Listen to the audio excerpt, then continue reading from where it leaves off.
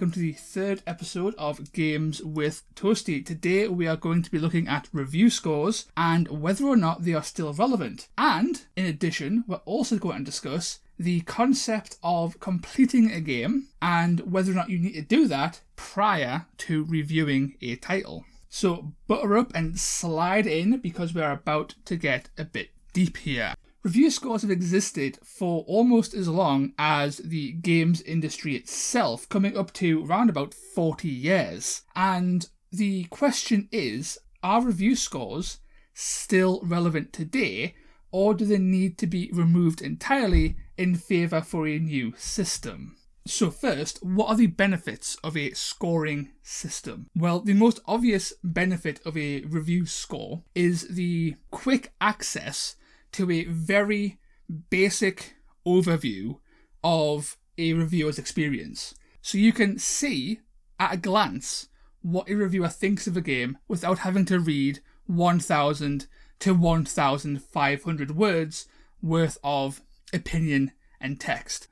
This is especially useful when you are comparing similar games. So if you're comparing, say, a Dragon Quest with a Final Fantasy, you can, or at least classic Final Fantasy, you can see at a glance which one is quote-unquote better based on just the score alone, which is very handy for digesting multiple reviews of multiple products at once. This doesn't necessarily work when you start applying these scores across genre, but I'll get into that in a little bit. Other benefits of the scoring system is that you can get aggregates. So you can go to places like OpenCritic or Metacritic, then you can find the average score of a particular game and then compare that with practically every game on Earth, and then you can determine the global average of any particular game. These are all incredibly handy tools for quickly deciphering things. But in my opinion, these benefits are vastly outweighed by the negatives. The first negative being each individual publication uses its own scoring system. There isn't a universal scoring system. So a different publication, like Nintendo Life, will have a slightly differing set of criteria that determines a game's quality and therefore score compared to say the print publication Edge, who have notoriously strict scoring criteria. This lack of universal scoring code means that a 7 somewhere could mean a completely different score to a 7 somewhere else. This makes the idea of an aggregate scoring site like Metacritic or OpenCritic completely irrelevant. There is no unified code to guide them. It all ends up just being gibberish. From a different perspective, an arbitrary number at the end of a review doesn't actually tell you much about that game. That's what the text is there for. And as someone who reviews games all of the time, it becomes frustrating when you have to assign a number to your review because that number doesn't adequately express your feelings on the game. That's where the text is there for, and those numbers get taken out of context. They get taken into online flame and hate wars, console wars. All these things are fueled just by these arbitrary numbers assigned to the end of well-written and well-composed text. You can't get the true opinion and the reason for the score without reading that text, and so many people don't do that, so they miss all the context as to why Mass Effect Andromeda got a 6. You might think it got a 6 because it's universally bad. You don't actually know why. You would fail to see the reason why it's bad is because of its, at the time, technical issues, its bugs, its frame rate problems, its horrendous motion capture, its bad story. There's a lot of things that go into it, but one of the things that you would completely miss is the fact that Andromeda has a very interesting combat system that actually keeps the game flowing and interesting more than you would assume from a score of a 6. You can apply this to every game. And the idea of just distilling a complex stream of thoughts and opinions, and even biases, into a single number, it isn't effective. It was never really effective, but it's especially not effective now with the dawn of things like social media and Metacritic, which warps everything into a weirdly congealed mess. And this sentiment isn't shared by me alone. A lot of websites have stopped using review scores. Websites like Eurogamer, for example, no longer use them. They use a system where they just ask, is the game good? And the answer is yes or no. Simple as that. It's not perfect, because again, it's distilling that complex thought stream into a simple one-word answer. But it is much better than a arbitrary number, which ultimately means nothing. At the end of the day, to truly understand why someone thinks a game is good or bad, you need to read that text. And reviewers put a lot of work into that text. That's potentially hours of hard work being completely overlooked because people are so entranced by the idea of a digit. If the text means so little, then why do we even write? You might as well just have Hades 10 out of 10 and give no explanation. I, as a reviewer, still use review scores purely because enough people want them. A Nintendo Life poll showed that roughly 80% of their viewership in 2018 wanted to keep review scores. So as anti-journalism-y review scores may be, the consumer of the reviews and the product clearly still want them. So retaining them on your own website or on the websites you write for is almost a must, because too many people require that number, as ultimately useless as they may be, because there isn't a universal score. If there was a universal code that was established and used by every publication, or the majority of publications, then this wouldn't be a conversation really worth having, because it would make more sense. Sure, you would still have the issue of the text being ignored, but at least the score would have a more universal meaning, especially when applied to a site like OpenCritic. So in the second part of this podcast, still on the topic of reviews, is the concept or the current discourse surrounding reviewing a game without getting to the end of the main story. I'm going to come out and say right now that I complete the vast majority of the games that I review. However, I don't think it's required in many cases, especially games that are bad. Let's kick off this one-sided discussion with the negatives, or the argument that you must review a game to completion, or at least the main story to completion, to formulate an effective opinion. On the surface, this makes sense. For example, if you look at other mediums, like movie reviews, it's almost universally agreed upon that if you leave a movie before it ends, then you shouldn't review it. You can still give your opinion on what you saw, but to give a fully comprehensive review, such a thing shouldn't happen. Therefore, if you apply this to video games, you shouldn't review a video game in a similar manner if you don't complete at least the main story. This is a mindset that, in my opinion, is highly flawed. Movies are a linear progression of events. You go in, you sit down. You watch a string of images on screen that you have no control over. You absorb the content. You like it or you don't. You leave, you review. You have no impact or control over it, and the act of watching a movie is between 90 minutes and, let's say, 2.5 hours on the upper end of that scale. And let's say if you watch that movie 2 or 3 times, you might invest about 7 hours into a movie before you review it. the modern trend of games is that 7 hours is not common anymore. Games are getting longer because people are demanding more content. So the first hurdle for a professional reviewer is, am I getting paid enough to review this game? And honestly, the answer is almost always no.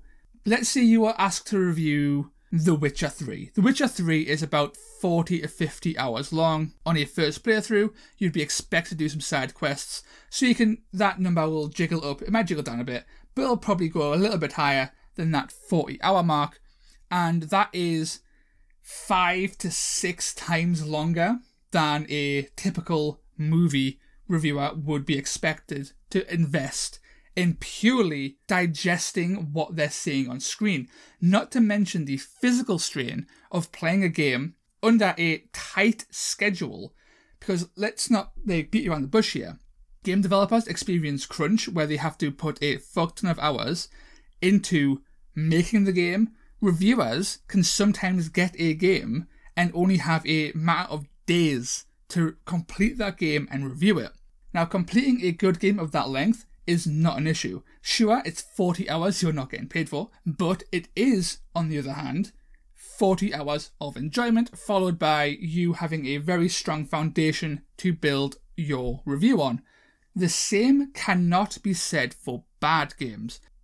Let's put the recently released Scarlet Nexus on the block here. I thought Scarlet Nexus was a bad game. It's not to go into the review, of course, but it was around about 7 hours of good game, followed by roughly 43 hours of utter tedium. You could review Scarlet Nexus very easily after around about 15 hours. Your first playthrough will take 25. You could review Scarlet Nexus after 15 and have a perfectly accurate review. It would hit every point. And I know this as not just a reviewer, but a gamer. Gamers don't express their opinions after completing a game. Gamers express their opinions after literal minutes of play. Gamers express their opinions without ever playing the game. But of course, reviewers are held to a higher standard, and rightfully so. Reviewers also have much more experience playing terrible games, and you can tell that a game is bad long before you get to the end, and you can tell that a game is not going to get better if the story picks up. And that's because story, in the majority of games, isn't important. Not really. Hear us out.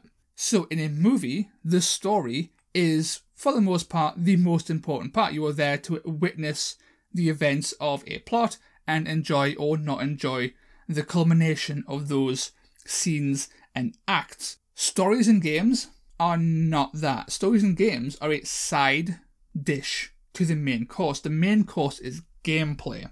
And the idea of completing a story or a campaign is to get to the end of the plot, which is mostly irrelevant. The plot is not important enough to carry a game in most situations. A game with bad gameplay is awful.